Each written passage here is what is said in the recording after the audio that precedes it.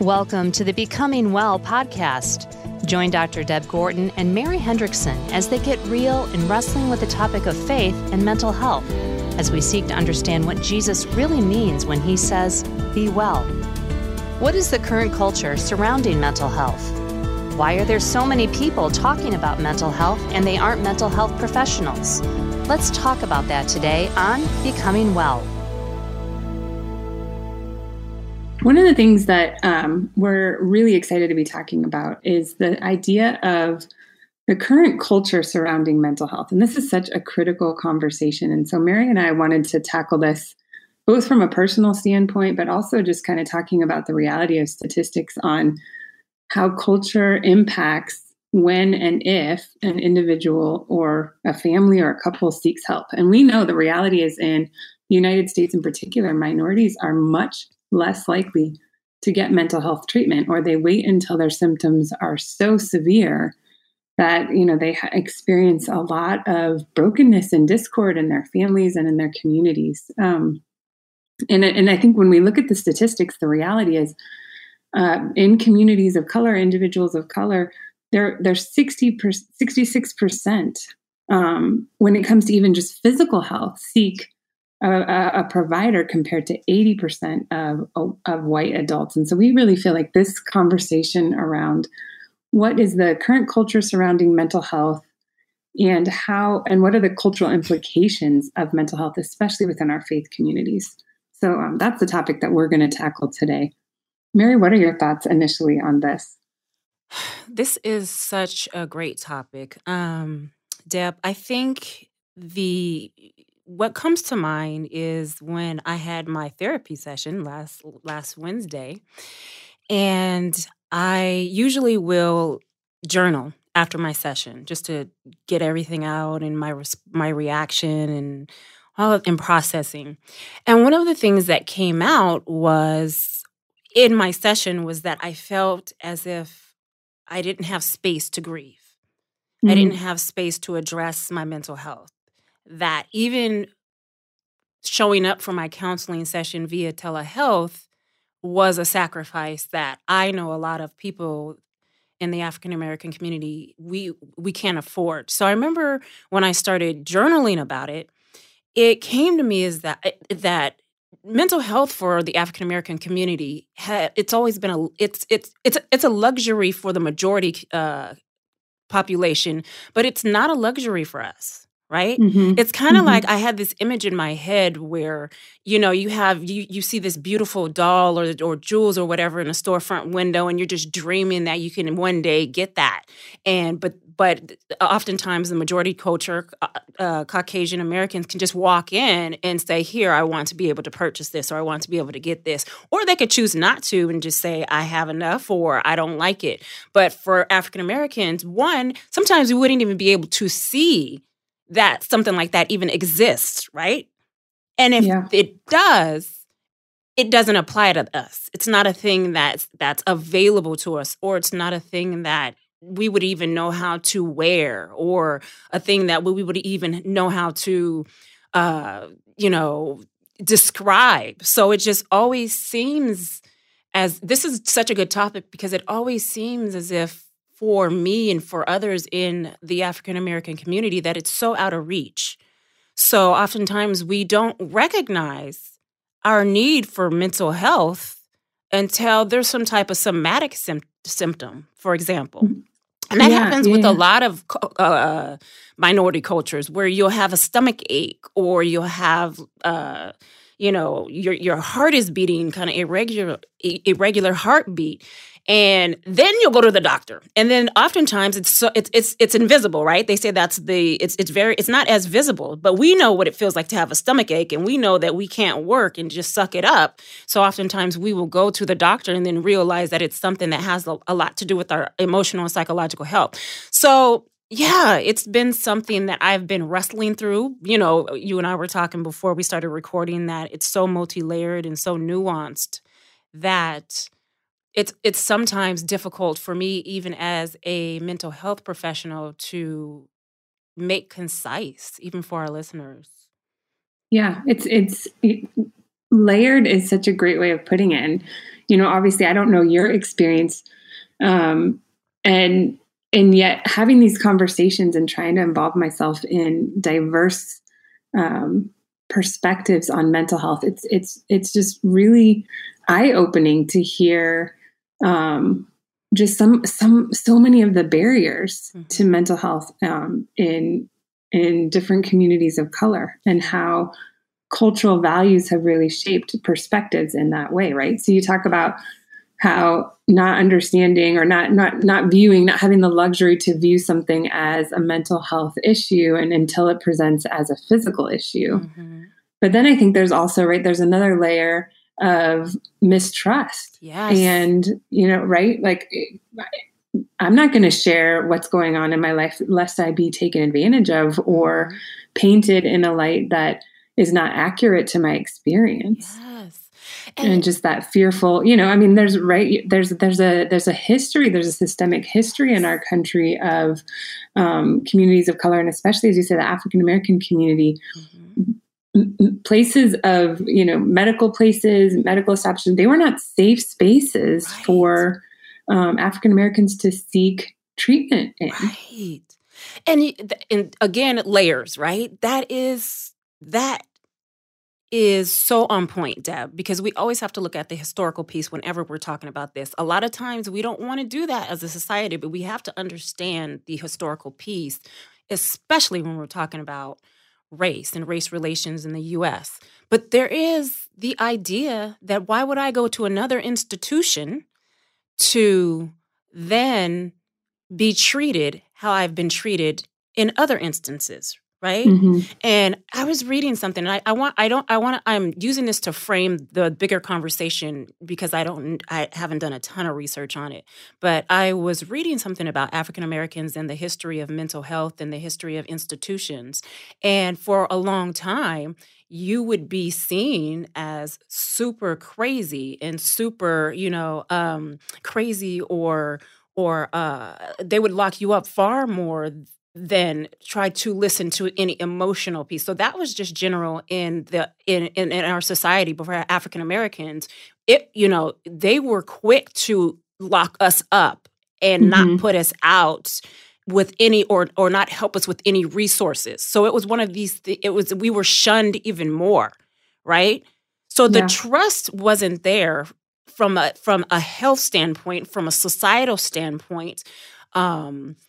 In terms of resources, we haven't had that luxury. So why would we trust anyone when we're coming into another institution that is still primarily white, right? So it's not like we're going into another institution and we are all of a sudden super woke and say, okay, and we want to say, okay, mental health is very important. But when we walk in the door and no one looks like us, that's re-traumatizing.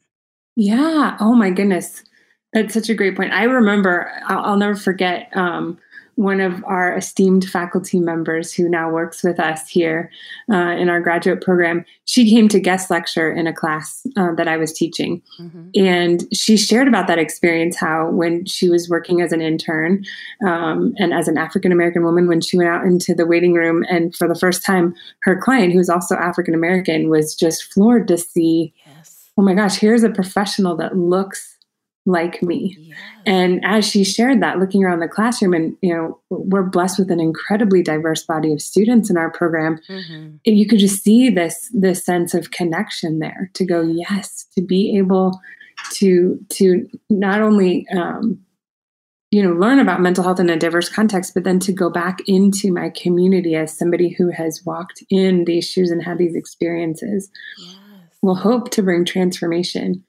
But, I want to go back to something you said, and the reality, and it's heartbreaking, but we're still dealing with this today. I mean, this is a huge issue, right? We see in the news or we see on social media, the reality is there's a very, very tragic difference in the way, especially more severe mental health cases are handled within like police department, right? You see a white individual who's struggling with a severe mental illness like schizophrenia and having a reaction, perhaps, some type of hallucination or delusional behavior. and they're treated very differently when the cops are called than individuals in the African American community. Yeah. And so it continues to perpetuate this unfortunate stigma and fear, not even stigma, but fear around how to navigate mental health issues in that community. Absolutely. And, I think we might have talked about this in a previous podcast, but just the idea of the allowance that we give individuals that we see in the news, right? So we see someone maybe that, this is multi-layered as well. We may see someone who, is a shooter, school shooting. And often the majority of school shooters are Caucasian. And one of the things that I always hear, right, automatically, that's mental illness. And mental illness all of a sudden becomes this conversation, right? Yeah. When Dylan Roof and all of these different individuals will go and create or, commit these acts. Now, side note, mental illness and school shootings and crime and, murder, that's a whole nother layer of stigma. But if someone else that's African American would do some type of crime, they're thugs, right? Yeah. They are, the mothers and the parenting gets put on trial, right? But they're not allowed to have the affordance of maybe it could be mental health. Right. But it's usually we our society, we don't like talking about mental health. But when it comes to the difference between African Americans and whites, for example, the disparity is so evident. We are re-traumatized when we don't even get that affordance that we may have something happening to us and why it may be happening to us, right? It's just that we're thugs and we're this, and how come we can't pull ourselves up by our bootstraps because, this other person that's in the news or that's famous did that, right? So then we become, what will happen is, no, we don't have a mental illness. It's the fact that I'm going to find somebody who actually can get through life as a Black person. I'm going to use them to weaponize the other African Americans. And there's no consideration of mental health or mental health issues or the fact that we historically have never been able to even address anything that had to do with our health because we were stripped of so much, So I feel like I'm going on a tangent, but it is so multi-layered. And I think today that's why I'm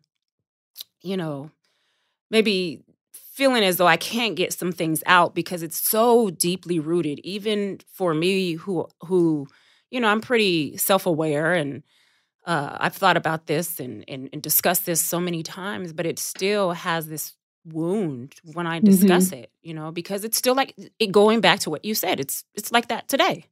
Yeah, it is. And you're so right. It's like, I get this picture of a bunch of clothes in a dryer and we're trying to kind of hone in on what some of the core elements are, but it's all jumbled together because there are so many factors that impact it.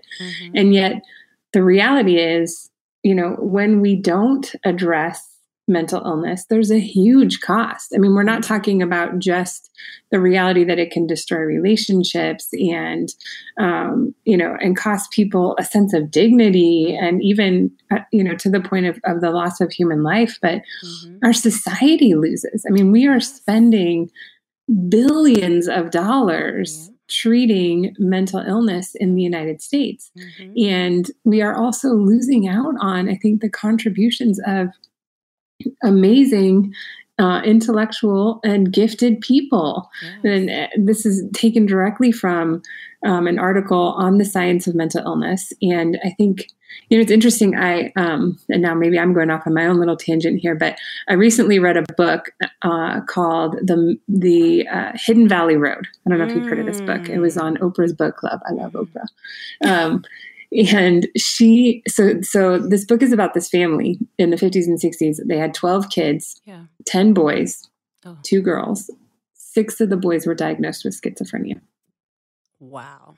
in one family. Wow. And this is a Caucasian family. Okay. But essentially the book is kind of telling their story, but also the stigma of mental illness and how even looking at more severe mental illness like schizophrenia and how it's treated. And there's this big debate between like the medical side of things and psychopharmacology and talk therapy and even how we look at this new terminology called neurodiversity. So how the brain processes information. Right. But essentially, all of the boys that were diagnosed either ended up institutionalized or heavily medicated. And so just, I think, drawing it back to the conversation we're talking about, we've got to not only as mental health providers be accessible and available to communities that typically don't have access to mental health services, but we also have to be advocates in shifting the perspective on what mental illness means. And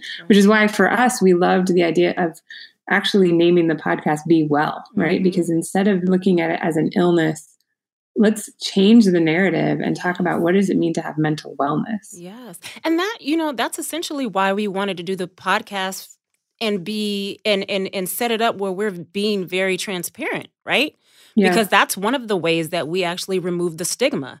I did an interview a couple of days ago, and one of the questions that the interviewer asked me was, do you go to your own therapist, right? And we've talked about this, and I said, yes, right? Because we love therapy. Because we love therapy. And during times such as this, and this kind of goes with weaving in all of what we've been talking about, I am suffering from a lot of anxiety. And last week, or even a couple of weeks ago, really depressive symptoms in terms of just trying to process everything that's going on in our culture, from all of the George Floyd stuff and COVID and having to reprocess and modify my living space. That we're affected by that. Everybody's affected by that, right? But if there is this stigma and we feel as if we can't talk about it, especially in the Christian community, so that's a whole nother layer, then it comes, like you said, at a cost. Because eventually it's going to come out, right? We talk about that in when we teach, that it doesn't lay dormant and then just suddenly go away, right? It will emerge as something else. Okay? Yeah. Whether it's a somatic symptom or whether you will go inward and then you're depressed, right? And if we don't know or we can't recognize what it is, what do, Deb? We blame it on ourselves. Mm-hmm. And then if someone else that we're around, they don't know because of the stigma and they can't recognize what it is, their friend is going to sit there and be like Job's friends. Yes. Oh my gosh. What's wrong with you? What did you do? You need to apologize to God because you need to get it right with God. You're not praying. Oh my gosh, that's so true. Yeah. Well, okay, so I want to talk about and maybe even how this connects with the church, but something that I heard you speak on not too long ago at a conference that we both had the opportunity to share at. And I had a former student who wrote a thesis on this that was so powerful, but this idea of the strong Black woman. Yes. And how that stigma perpetuated continues to impact mental health as well. Yes. Can you unpack that a little bit? Yeah. So the I know, this is an easy question, right? Like, just right, it's this is so simple. easy. It's no big deal. It's like what I have for breakfast today. Yeah. Here's the thing: the idea of the Black archetype, right? The Black woman archetype is that we are strong, we are powerful, Black girl magic, and guess what? All of that, I believe. I might be a little biased. Is true. Okay. Yes. All amen. of that is absolutely true. We have, as Black women, grit. That's unbelievable. We're resourceful, right? We've been known to hold families, but we've done that out of necessity, right? We've done that because we had to. Yeah. Okay. Historically, we were left with the children. My therapist and I we were unpacking this in terms of, when people talk about Black men leaving Black homes, we have to think about back when we were enslaved, oftentimes the slave masters would have the Black men sleep with a bunch of women so they can reproduce, so that then they can contribute to slave labor, and then the men are shipped off. Right? That's how you have that historical issue today. So I say that in answering your question, that oftentimes Black women are left to hold our own because of historical factors, but we've learned how to teach one another how to be able to have that grit and be able to pull ourselves up by our bootstraps and do what we got to do, right? And so that has been glorified because that's what we learned, and that has been our identity. The problem with that is we are now in a different context, right? Where we've looked at that so historically, and we've done that, and that works for us when we need it. But it doesn't work in every context now. We've used that as something that we had to do, but it came at a cost. Mm-hmm. So it came at a cost so much that people, they often, the statistic is that when African-American women go and they go into labor, they are actually treated less, or they die at a higher rate because physicians think that they're kind of like, they can handle it, or that we're stronger, or they don't take our symptoms or our ills seriously, right? So at a moment in time, those very traits that we see as, wonderful, they were needed, but it comes at a cost because people now don't believe us, and they just kind of say, well, she's a Black woman, she could get it. And not maybe consciously or even outwardly, but just this idea of the strong Black woman, and we can do everything. But that strong Black woman now leads in depression, right? Or I believe that whites compared to Blacks is about the same. But that might only be because it's less reported, right? Mm-hmm. But heart disease, we lead in that, right? So while we have bought into the strong Black woman archetype, that has come at a cost. Yeah. And it doesn't mean that we can't hold both. It doesn't mean that we're not strong. Here's the thing. We need to also think about what strength means. So Black women, we've always been told you're strong, you're this and that, but we've never been told that vulnerability is strength. Ooh, that's so good. Do you know what I mean? Yeah. So we have to we don't want to take away what we've been told in terms of who we are, because God has allowed us to be these very strong humans.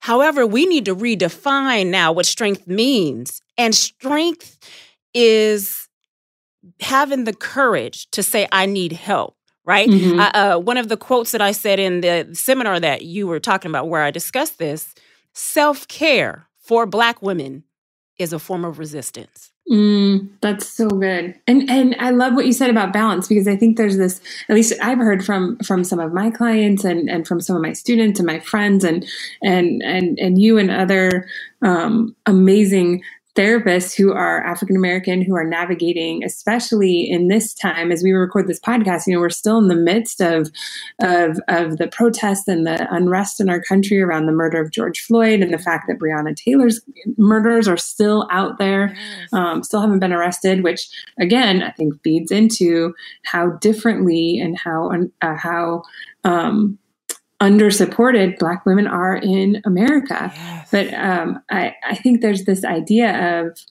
I'm either strong or I'm not. Like right. There's that expectation. Like, well, if I say I'm tired, or if I say I'm depressed, or if I say I'm overwhelmed, then I'm also sacrificing the I don't want to use the word positive, but the parts of this identity as a strong Black woman that I value, that I want to hold on to. And so what you talk about balance, I love it. It's this idea of, again, shifting the cultural understanding of what mental health looks like, and to say part of being strong is setting a boundary. That's right. Part of being strong is taking care of myself. Part of being strong is taking a Sabbath. Part of being strong is saying no. That's right. And I think for especially for me and for others in the majority culture, we need to fight for that, for our brothers and sisters of color, but in particular for our sisters of color, because it's absurd that we would say, oh, well, okay, if you're not doing well, then you just must not be strong. Right. And I love that you brought this up in terms of being an ally and what that looks like for helping move the narrative for Black women. One of the things that you do well, Deb, as a friend to me, is that when I do set a boundary, you're okay with that boundary. You know what I mean? Even if you may not be okay with the boundary, you respect the boundary.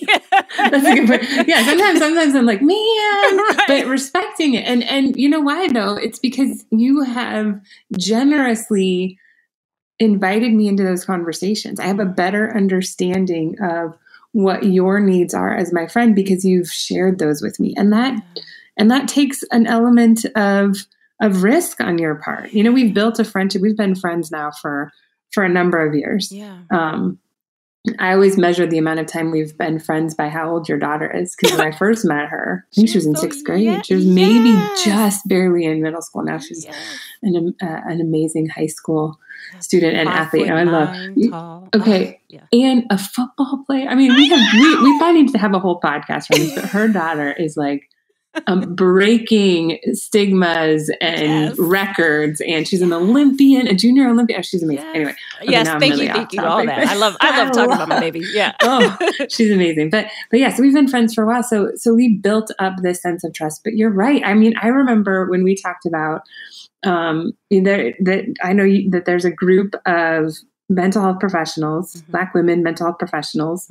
And there are times where I'm like, oh, I would love to, I want to be a part of that. But we had a conversation early on about the importance of you having that space to just be. And it doesn't matter. It has nothing to do with where our friendship is at. Absolutely nothing. It has everything to do with you needing that sacred space to just be able to process and to be with other women who have a kind of a common thread experience. And I do respect that, even if there are times where I know that you're having amazing conversations that I want to be a part of. It's not about that.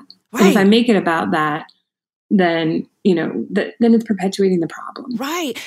But that brings in that whole point of, so I'm going to say this, I don't want the listeners to like, but we do that because we're therapists, so we say stuff. So that's right. It's kind of that issue of all lives matter versus Black lives matter. And that whole, what about Black lives matter? What about everybody else? It's like, we're not saying you guys don't matter.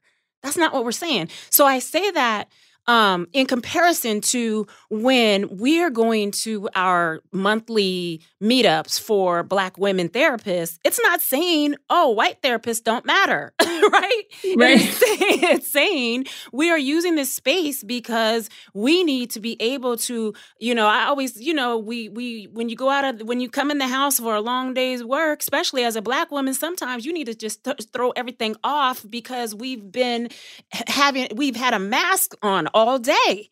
So we want to be able to walk in like it's home with other people that understand, like, girl, take off your wig, take off your weave. Like, we know that we have to keep at some level, we have to code switch. We have to keep some type of mask on, even for all of us that are as real as we can be, there's some type of mask. So when we see one another, it's okay. You're at home. You're at home, sis. It's not saying that when you come in my house, you're not going to be invited, but it's going to be a whole different conversation. You know what I mean? Totally. And it's going to be where even though you and I are really good friends and we go deep, I'm going to have a different conversation with a Black woman, right? Just as much as you would have a very different conversation with a white woman, right? And that's the reality of it. And I think that actually brings very, very comfortable friendship, or I don't want to say comfortable friendships, deep and meaningful friendships, understanding what that person needs in that their space includes how they're represented in the world, and that includes race,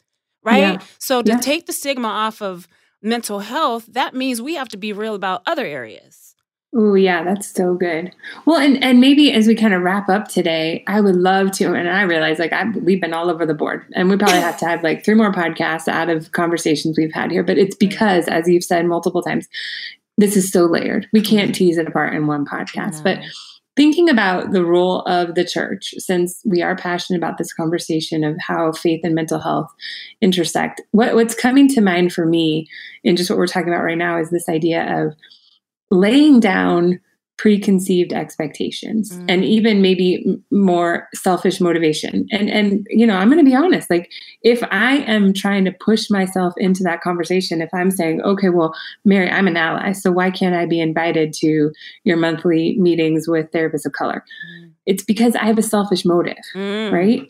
And so I need to confront that in myself. So I think about, okay, churches, for those that are ministry leaders or pastors that might be listening to this podcast, what are some of the ways in which we as ministry leaders and influencers can begin to question within ourselves the preconceived ideas that we have had about mental health and really get to the root of what it means to advocate for mental wellness in the church, and specifically among communities that historically have not had access to mental health services, who have been treated differently, ostracized, stigmatized, criminalized for mental health issues that are a result much more of the brokenness in their community and the systemic racism that runs through our country than, not taking care of themselves. How do we begin to really challenge that conversation? I think it's critical, and it starts with a posture of humility and self-reflection. Yes, and that's the thing, where we're in such a individualistic culture. Yeah. That the idea of helping others, especially when it comes to difficult topics such as race, I can go all down the isms. We don't want to be uncomfortable. We think it's either my issue or your issue, but not a community issue, right? In other cultures, oftentimes there is, we can say for pro or con, whatever it is, but they're more collectivist. So it's for the better good of the community, right? And that, to me, in that sense, is more like Christ. But what we do is that we take, oftentimes when I'm in conversation, especially with different individuals with mental health or race or any of that, it's this idea of, oh my gosh, that means that it has something to do with me. I feel guilty. To alleviate this guilt, I must find a way, and this is unconscious oftentimes, find a way to alleviate this guilt. And that oftentimes can be, deflection or projection or flat out denial, because it's personalized rather than this idea of, wait, my sister is feeling this way. Regardless if you can respond that way emotionally. We can't, it's normal that you would feel guilty if we're talking about, well, this person did this to me and you belong to that community. But we actually, we also have the bigger Christian community, right? We are brothers and sisters in Christ. So if I'm hurting, how then did you make it about you? Can we hurt? I'm not saying that you cannot hurt or you cannot feel the feelings that you're feeling in terms of guilt or the feelings of anger towards all of these different, subjects. But I'm hurting. Right. Yeah, I'm hurting. You're my arm. Right. So if my arm's hurting, I'm hurting. Right. Like that should be our response. Right. As a body. Right. Yeah. And like you said, it takes humility, but it also takes this idea that if it was something else that we were concerned about, would you then say that it didn't matter, or would you then hide from it? So a lot of people are very, specifically with white women that I talk to, are very passionate about, equality among, the genders, right? Men and women. Yeah. So oftentimes I will say, well, what if I came to you and I said I was taken advantage of sexually? 9 times out of 10, depending on especially nowadays with a lot of women, they would say, oh my gosh, we have to report this, we have to do this, and there's this whole laundry list of, I got you, girlfriend, because we're in this together, sister. But then that same person, when I talk about race, are you sure? We've come a long way, right? So we have to be honest about what we are actually facing in ourselves, right? Yeah. Does that make sense? Oh my gosh, it makes total sense. I mean, what it makes me think of is, if I were kind of summarizing it, is how is coming to the conversation with a constant commitment to listen, to understand. Mm-hmm. And also, I think a responsibility of self-education, seeking wisdom, right? Because I think we come in oftentimes, especially in church communities, and especially sometimes some of our beloved pastors, Mm-hmm. come in with a posture of like, well, I'm gonna direct you to truth. Okay. And if you could see me, I'm putting air quotes up here. And so I've got this understanding based on my study and my experience, which is all me. And so when you come to me, I'm sort of listening, but I'm listening for how to respond versus really hearing your story. And I think instead, if we were to come into this conversation, our topic, kind of closing out our topic today around the cultural implications and understanding of mental health, and to say, okay, I am committed to learning, to hearing your story, but also not putting the responsibility on those who are navigating mental health challenges or those, who are stigmatized by mental health, but also educating myself, reading, studying, seeking out the conversation with others, but also then asking the question and committing myself to listening with a posture of understanding. And that, right? I think we could begin to see huge change there. Yes. And the thing about it is that is the disposition of Christ, right? Mm-hmm. It's not this thing of, we have to be colorblind and we're not going to listen to these things because it's so of the world. And so that is the disposition of Christ. He's the best listener, right? He can understand. He understands. I think I said this in the previous podcast, and we can close, but my color isn't a mistake. Like, he didn't just accidentally, while he was, crafting me, spill hot chocolate and was like, oops, my bad. I'm going to have to make some more to make it not look like an accident. Right? Which means it needs to be part of conversation, because that is part of my identity. There's a shirt that I just got that I just ordered that I see color and I love it. Right? So the church, we can't be afraid to talk about how beautiful our different identities are and how society, how we contributed to how society has corrupted that. Yeah. Right. And we have to use a posture of listening and understanding and not being afraid as the church. Do you know what I mean? And not be afraid to talk about these topics. That should be a safe space for us. Yeah. Yeah. I love it. So essentially, we've solved all the world's problems today, because all we really need to do is have the disposition of Christ. Simple. Right. Just simple. It's good. Right? Okay. There we go. Oh, well, thank you so much for having this conversation. I don't know why I'm thanking you. You host this podcast with me. You had to be here.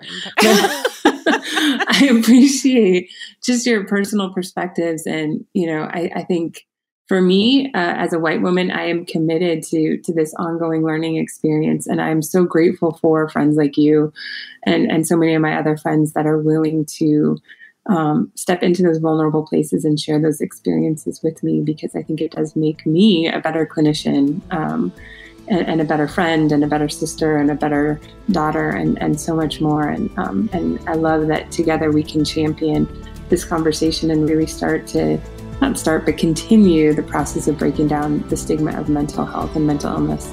Well, until next time, thanks for listening.